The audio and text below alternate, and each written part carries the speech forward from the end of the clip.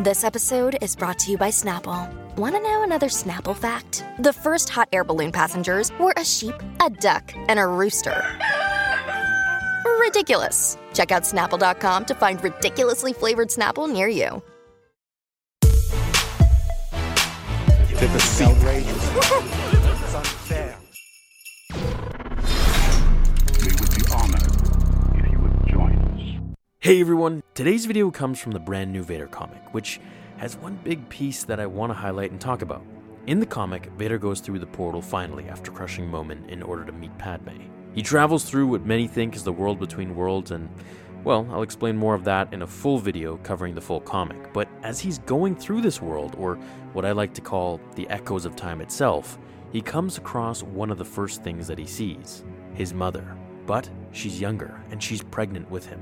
The words echo through the planet. There was no father, which is what she told Qui-Gon Jinn when they met and discussed Anakin. Quickly, from behind her, Palpatine appears as a Force ghost almost, alluding to the fact that he was manipulating the Force around her, either from afar or using some sort of Sith magic to conceal himself from her.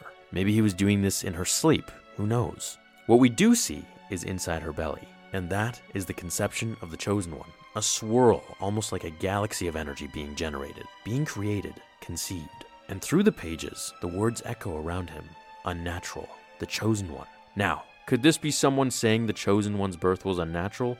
Or, since we know it's a place that echoes words that have already been said, where else have we heard the word unnatural before? That's right, when Palpatine was explaining the tragedy of Darth Plagueis the Wise, alluding back to that moment in the opera and then to his conception in his mother's womb. Now, the end of the comic has Sidious telling Vader that just about everything in this world is a lie, but what we just saw wasn't really from this world.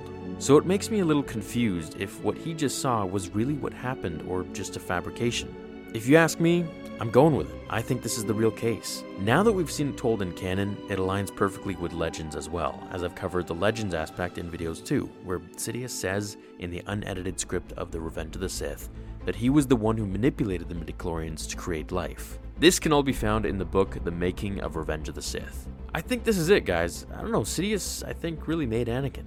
Now, in the Legends novel Darth Plagueis, Plagueis tried to make this ultimate Sith out of the dark side. However, the Force retaliated and created Anakin to bring balance to the light and the dark. Now, I should say Darth Plagueis wasn't written by George Lucas, it was just approved by the Lucasfilm Group. So I'm going to go with the unedited version of The Revenge of the Sith, which is what George wrote, saying that Palpatine was the father. And now we get it in canon that Palpatine, well, looks like conceived Anakin. So let me know, do you think Anakin really just saw his true father, that being Sidious? And maybe the big question can finally be put to rest?